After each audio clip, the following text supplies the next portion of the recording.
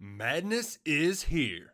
Say goodbye to busted brackets because FanDuel lets you bet on every game of the tournament. Whether you're betting on a big upset or a one seed, it's time to go dancing on America's #1 sportsbook. Right now, new customers get $200 in bonus bets if your first $5 bet wins on FanDuel. That's $200 to use on point spreads, money lines. You can even pick who's going to win it all. Just visit FanDuel.com/on3 and bet on college hoops until they cut down the nets. Must be 21 and older and present in select states. First online real money wager only. $10 first deposit required. Bonus issued as non-withdrawable bonus. Bets that expire 7 days after receipt. See terms at sportsbook.fanduel.com. FanDuel is offering online sports wagering in Kansas under an agreement with Kansas Star Casino LLC. Gambling problem? Call 1-800-GAMBLER or visit fanduel.com/RG in Colorado, Iowa, Michigan, New Jersey, Ohio, Pennsylvania, Illinois, Kentucky, Tennessee, Virginia, and Vermont. Call 1-800-NEXT-STEP or text NEXT-STEP to 53342 in Arizona, 1-888-789-7777 or visit ccpg.org/chat. In Connecticut, 1-800-9-WITH-IT. In Indiana, 1-800-522-4700 or visit ksgamblinghelp.com. In Kansas, 1-877-770-STOP in Louisiana. Visit mdgamblinghelp.org in Maryland. Visit 1-800-gambler.net in West Virginia or call 1-800-522-4700 in Wyoming. Hope is here. Visit gamblinghelplinema.org or call 800-327-5050 for 24/7 support in Massachusetts or call 1-877-8-HOPE NY or text Hope NY in New York. Welcome on into the Wolverine.com podcast. Clayton Safey here with Ant Wright, our college basketball analyst here for the Wolverine and On3.com, also former Michigan basketball player. We are going to talk about Michigan's 63-55 loss to Villanova in the Sweet 16, ending the Wolverines season.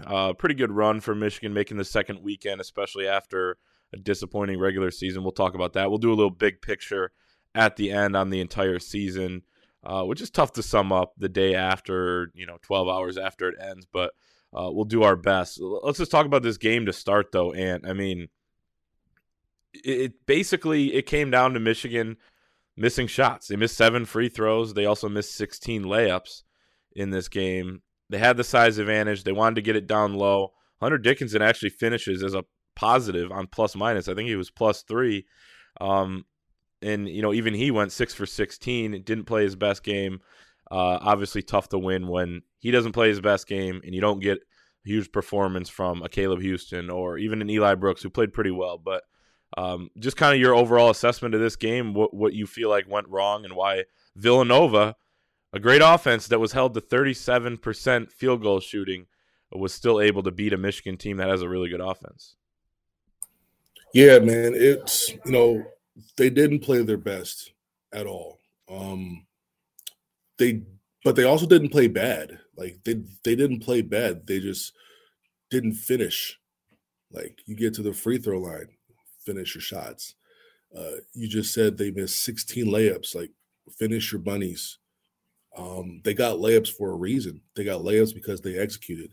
They got layups because they put themselves in a position to succeed, right? And all they got to do is just finish the possession. Just like on the defensive end, you could play great defense and you could get a good shot contest and you can close out the right way. You can do all these things and execute well defensively and then end up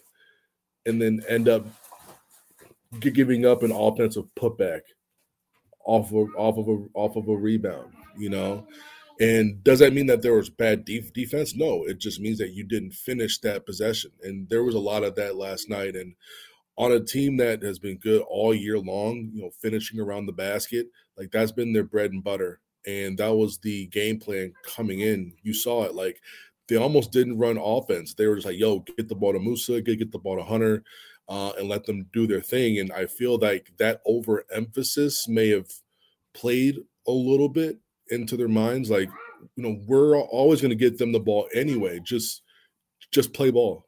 You know what I mean? And I think, in between their ears, they're like, okay, we have the beast down here. They're smaller. We can score. And they weren't just in like, hey, let's hoop and have fun mindset.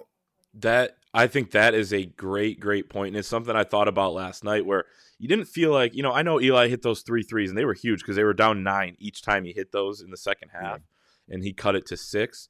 But didn't feel like he was, and I know, he's not a guy that's taken over games other than the Tennessee game and things. That's not his bread and butter either, but he didn't feel as aggressive to me. Devontae Jones, and I know he was coming off of, not really playing for, a week or so.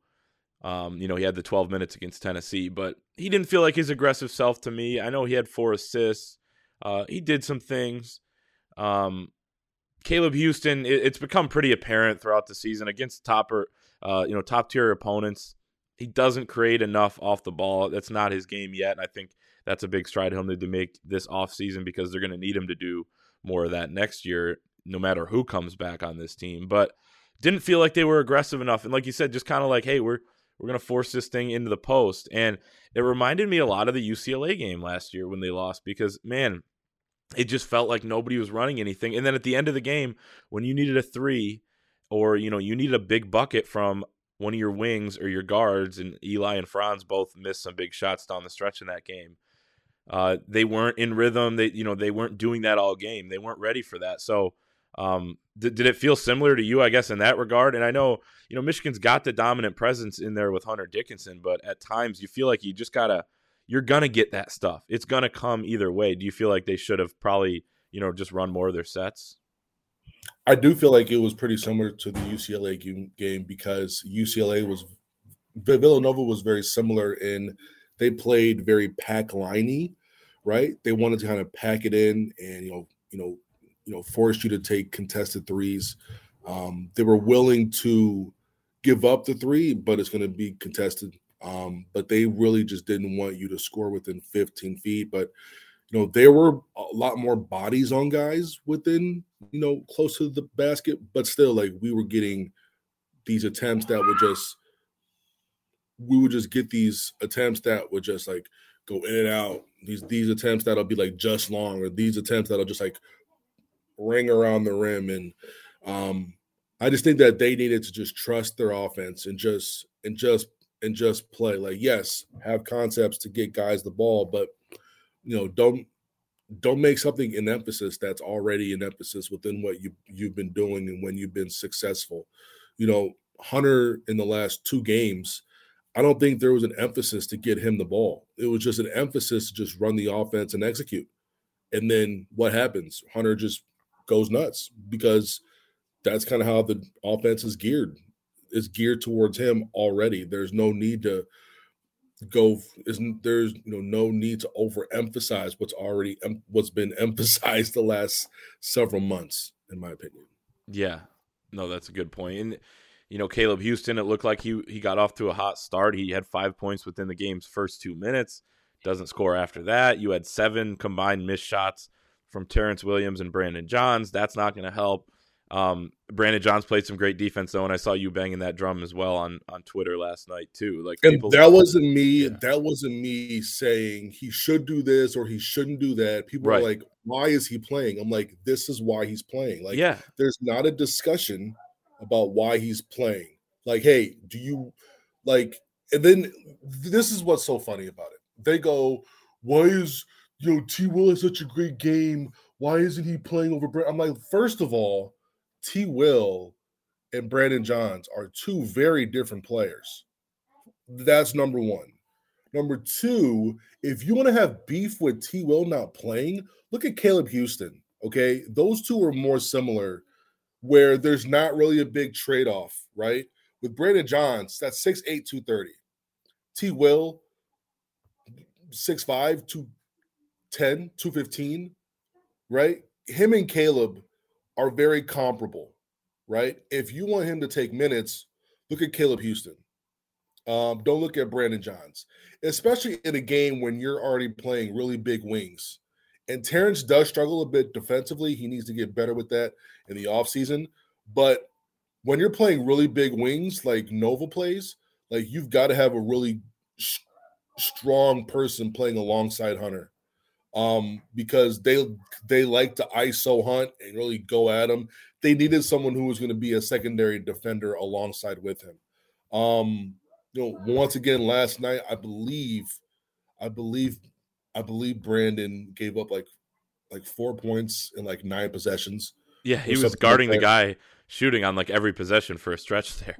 And he was holding his own, yeah, for sure. Yeah, and he played very, very well. And that's not his job to come in and just drop 10 and 5. His job is not to come in the game and just shoot the lights out. That's just not his job. We would like him to. I think everyone acknowledges that he has the talent to do so.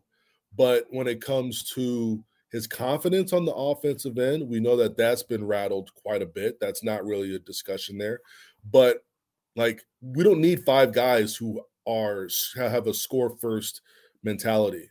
Him coming in with a defensive mindset gives your team a lot of balance. When they're on offense, you have someone who would rather defer to other players who are going to give you some offense, right? So that's where I think, people get it kind of mixed up. So like, why is he playing? Why does he have minutes? This is why. This is why he's playing. This is why he gets minutes. He's the best defender on the team. He's the best jump shot defender on the team. Mm-hmm. He just doesn't allow a lot of points to be scored on him. So that's why he plays. Sure, and I agree with that. I also think it's disappointing, where his game has gone on the offensive end, where he can't, not that he can't, and I thought those were fine shots he took for the most part. But just to not be able to knock anything down in that game, you look back at last year's Sweet 16, I think he had 10 and 5 in that game. So it's just kind of odd how his offensive game has, I don't want to say developed, but, kind of gone backwards in a way. He could potentially have a decision depending on how things shake out. If they ask him back, if he wants to come back. But I did want to mention this. Michigan played some good defense in the, I know Colorado State got off 35 threes and they were nailing them all in that first half. But the last 3 games, the defense has been pretty damn good, holding both Colorado State and Tennessee to under 1 point per possession. And then last night, Villanova, that was their 6th worst offensive output of the year in terms of efficiency. They missed some threes at the same time. Didn't feel like that, I know they got to the rim a few times and, that kind of hurt Michigan at the end there, but like they weren't burning Michigan with much, and they knew they had to just kind of, hey, these 30 seconds we're going to run off the clock are way more valuable than us trying to score because we haven't really had a ton of success on the offensive end. I guess, what do you attribute outside of Brandon Johns, but just the rest of the defense? I thought it was a good effort, guards. And that's what I think makes this thing sting even more because that put them in position to win this game. The guards played a really good game defensively. Eli, Devontae, Frankie, they played very good defense on Justin Moore, Caleb Daniels, and Colin Gillespie. So, like, those guys, I was looking at where's those numbers? I was looking at those numbers. I believe, let's see. I believe Caleb Daniels was 3-10. I believe Colin Gillespie was 4 for 14. Yep, that's correct. And then I believe Justin Moore was like 5 for 12 or 5 for 13. 5 for 13. He was 3 of 8 from 3. Yeah. So, I mean, our biggest concern was guarding them within the 2. And they did a really good job. Like, they held Justin Moore to 2 for 5. Gillespie was 0 for 4 from 2. And Caleb Daniels was 3, 4, 5. But like between the 3 guards, right, they were 12 for 37. They just did an outstanding job. Yeah. They did an outstanding job. The one guy that kind of carried them throughout was Jermaine Samuels. Who I listed. I listed him. I did an article before the game. 3 possible X factors. They were Terrence Williams, Caleb Houston, and Jermaine Samuels, and one of them stepped up. Yeah. So Jermaine Samuels, like that dude he was definitely a problem. 6'7", 230. He was 8 for 13 on the game. I believe he was 1 for 5 against Brandon. So that's why he also came in, because Jermaine was getting Hunter in these ISOs, and Hunter had a tough time stopping him.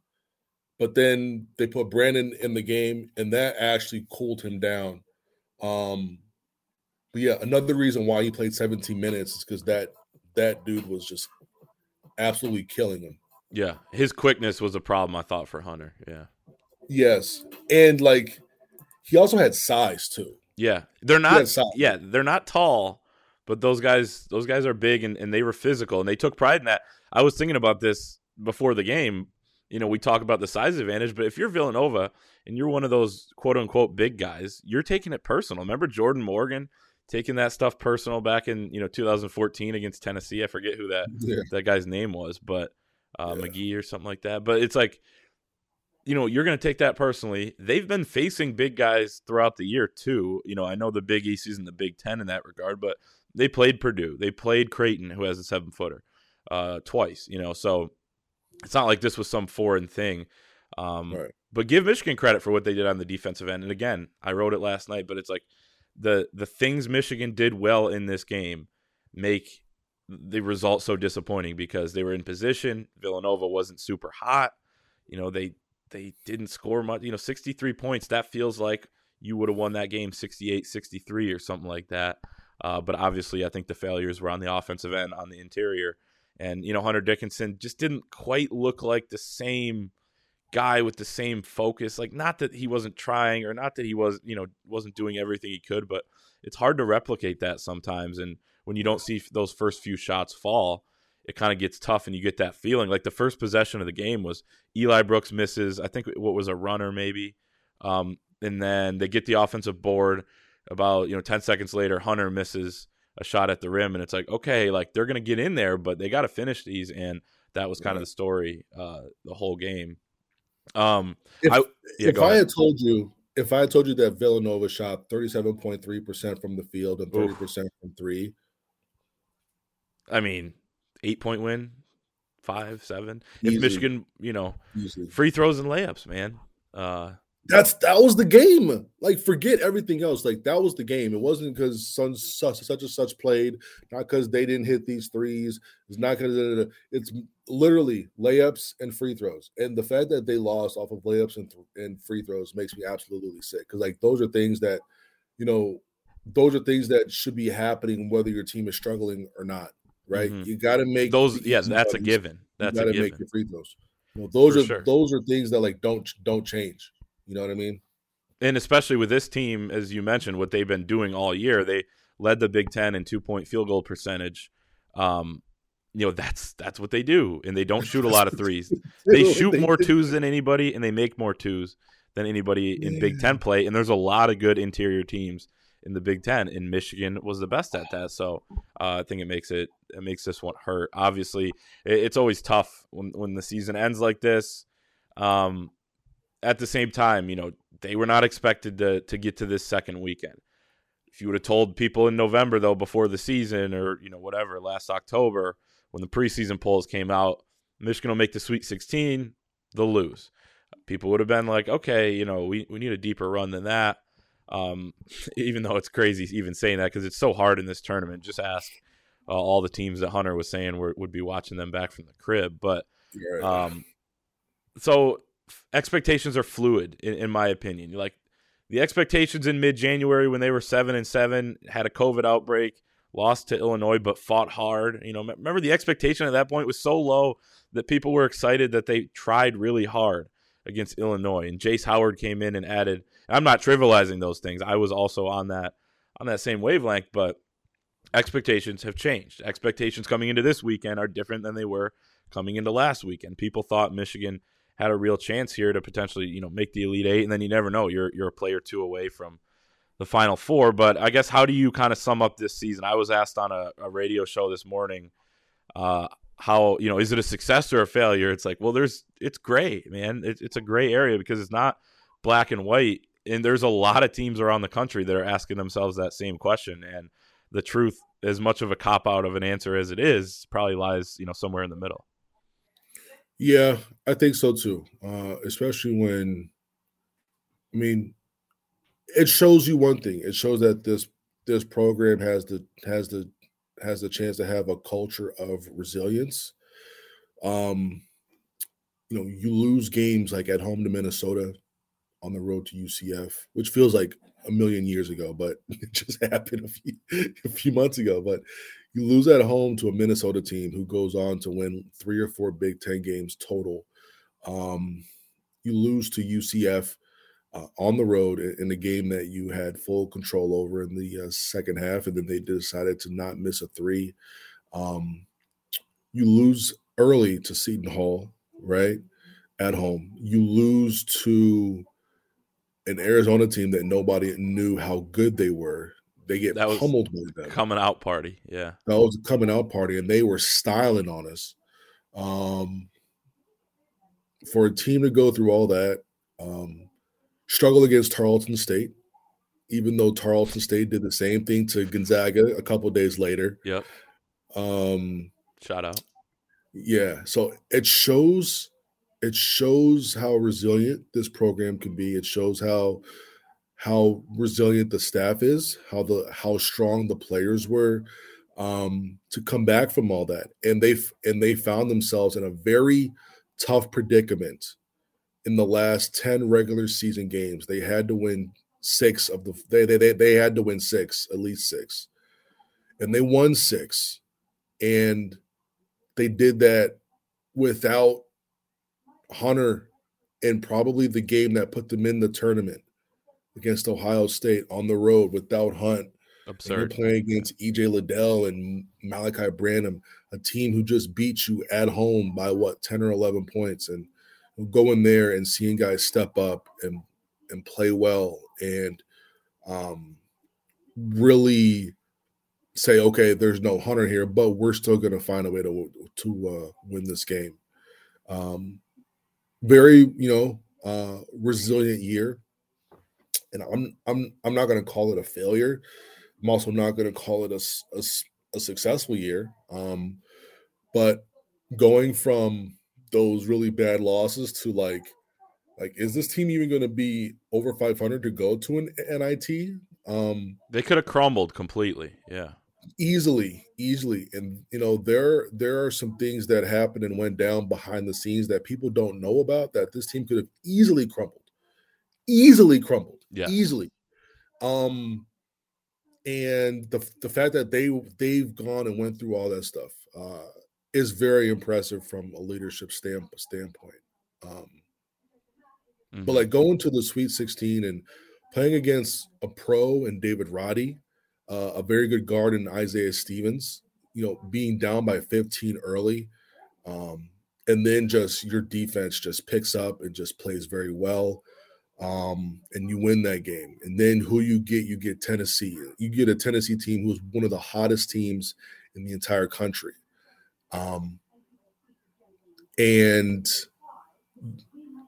people are like, oh, you got gifted Tennessee. Of course, after you win, you get gifted everything, right? Right. Everything is gifted. What was that all about? Yeah. But, you play a Tennessee team where, hey, you didn't hate the matchup based off of personnel, but team-wise, Tennessee just won the SEC tournament handily. Like they beat A&M 65 to 50 or something. Like the way that they basically gave them the ball in some instances, and Michigan still won by 2 or 3 possessions. Yeah, they won by 8 points. Yeah, resilient. And then you play against a Villanova team where all you gotta do is make free throws and make layups, and we're talking about the Elite 8 against Houston, and that would have been a heck of a game, I think. Yeah, a heck of a game. Another team who doesn't have anybody who can really guard Hunter.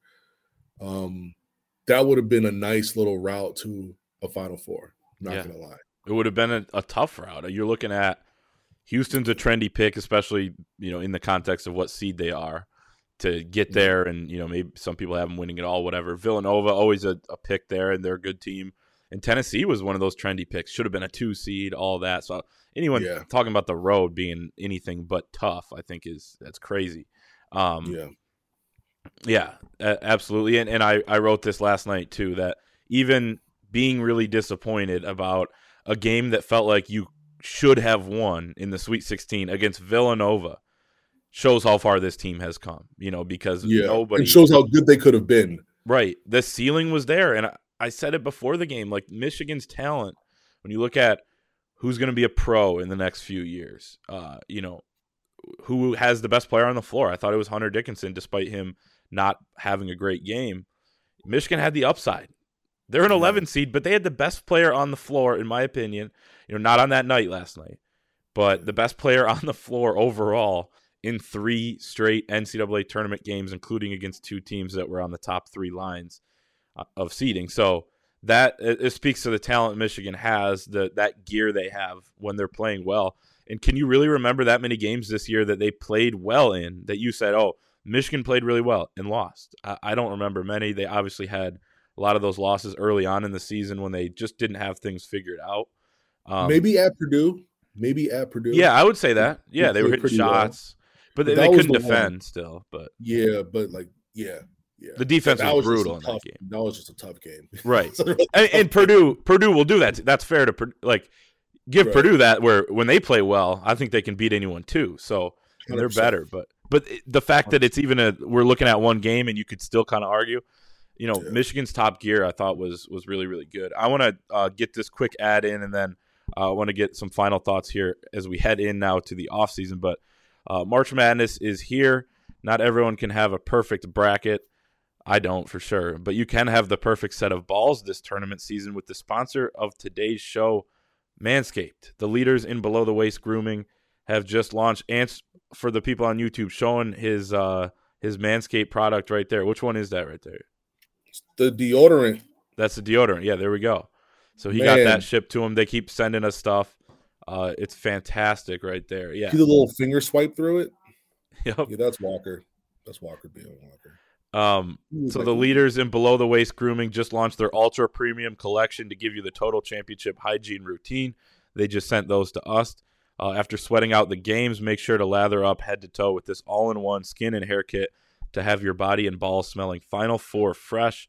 Join the 4 million men worldwide who trust Manscaped. With our exclusive offer, go to manscaped.com. Use the promo code 20GOBLUE for 20% off and free shipping. That's 20GOBLUE for 20% off and free shipping. This is a Cinderella story you're not going to want to miss. So, again, Manscaped, promo code 20GOBLUE. It'll be in the description there. So, off-season now. This is a huge off-season for Michigan. I think they're going to hit the portal again. We have plenty of guys here that we'll be looking at and monitoring in terms of decisions to be made. Everybody from Hunter Dickinson to Moussa Diabate to Caleb Houston, Devontae Jones even, who I wouldn't expect to come back but has another year of eligibility. Brandon Johns has another year of eligibility. You look at, plenty of guys. There could be some transfers. We're expecting a little bit of that as well, which would be the first time in a couple of years for Michigan, which is amazing given the landscape of college basketball. But where do you go in terms of what guys do what? What do you think they should do? I guess it's really tough to tell because everyone's situation is so different, and everyone has things that we obviously don't know about. But I guess just kind of your thoughts heading in here with so many moving pieces. This is going to be one of the bigger off seasons, in my opinion. The main reason is because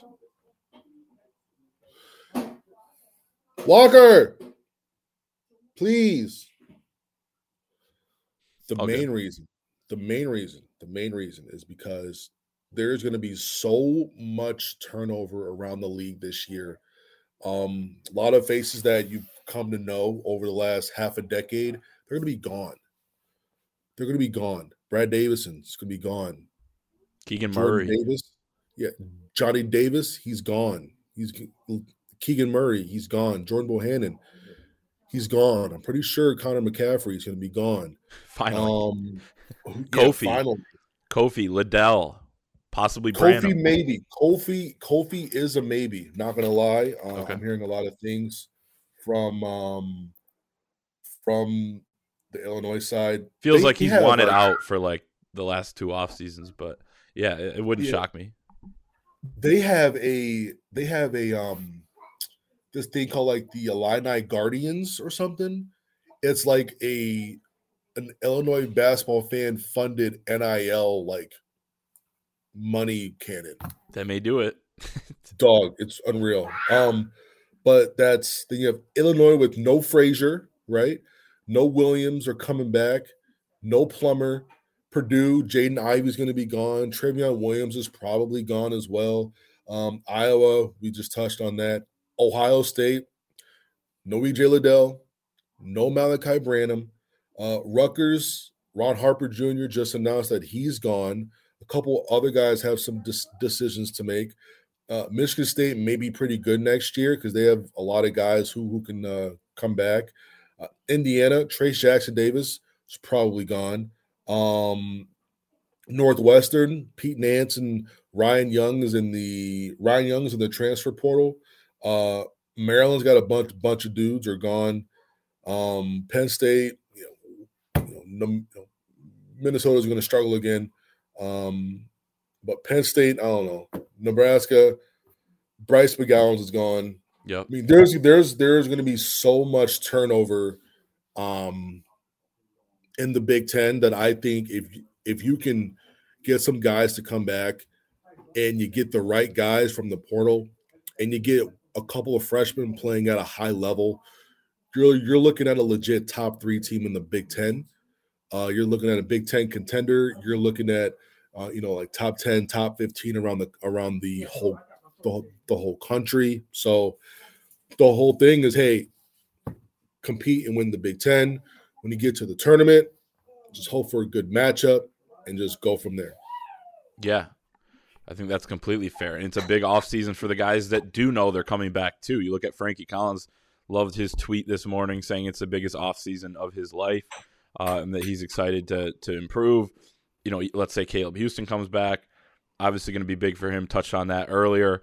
But the point guard spot's going to be big, I think, with Frankie. And if it ends up just being those two, Doug McDaniel coming in as a true freshman, that's going to be really, really interesting to see how that plays out. You have Terrace Reed. I'm so excited about Terrace Reed's going to be he's going to be good. And people are forgetting about him. Somebody asked me the other day if Will Cheddar is going to start at the 5 next year.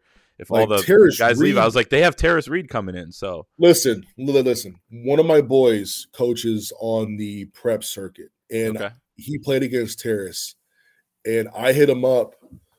The other day, and I was like,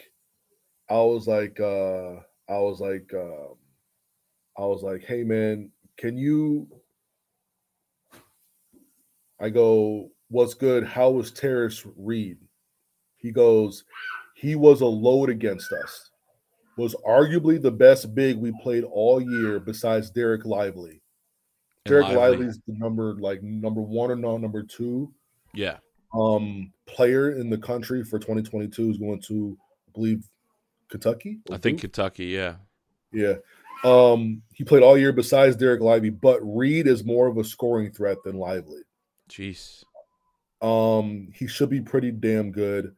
I think he should be able to help Michigan next year if at least one of Diabate Dickinson don't return. Right. Like he coaches one of the top prep schools in the country.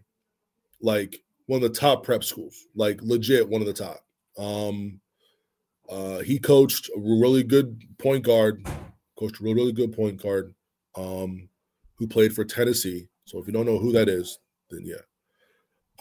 He came from that school. So high praise for Terrace Reed. You're talking about someone who's like 6'10", 7'4", 7'5" wingspan. Yeah. He gives you something on both ends. If we can get his explosiveness a little bit more, he's already like super explosive. I compared him to David West, former Xavier NBA player. He's very David West-like.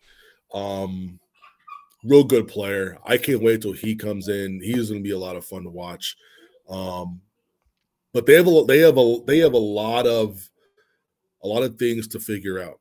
They have to do a better job constructing the roster. I think it was a little bit overweighted towards 3s, 4s, and 5s this year, which almost hurt Michigan down the stretch here, especially with like injuries and all that stuff. And with Zeb gone, there's only 3 guys that are guaranteed to come back in the backcourt next year. I think they need to hit the portal. You could play Jet at the 2 or do whatever. You could piece it together, but they probably need to do some work there. Well, they've reached out to Sam Sessoms already from Penn State. It was more of a point. I don't love that. I mean, I get reaching out. I was like, why? I get hitting him up. Maybe it was like somebody just texted him and were like, "Hey, we might want to talk." But what does that even mean? Because it said like 30 teams reached out. But that didn't make a ton of sense to me. I think they need a guy, a 2-guard type. I think you got to roll with either Frankie or Doug at point guard. At some point, you got to. I think so. I don't want to see any more point guards come in right now because I think we're set.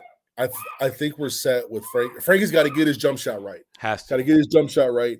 Get your shot right. Like, get it right. Get it respectable. Like, if he could shoot 33, 34% from 3 next year, it doesn't even need to be like near 40. Just make it somewhat respectable. Like in the 30s. If he shot what Hunter did this year, I will take that 100%. Because I think that was one of the main reasons why he didn't play towards the end of the game last night, was because of his shot, because they needed to continue to give the big spacing underneath. And they were coming back too. So they needed would he better to get into the paint than find someone? Maybe.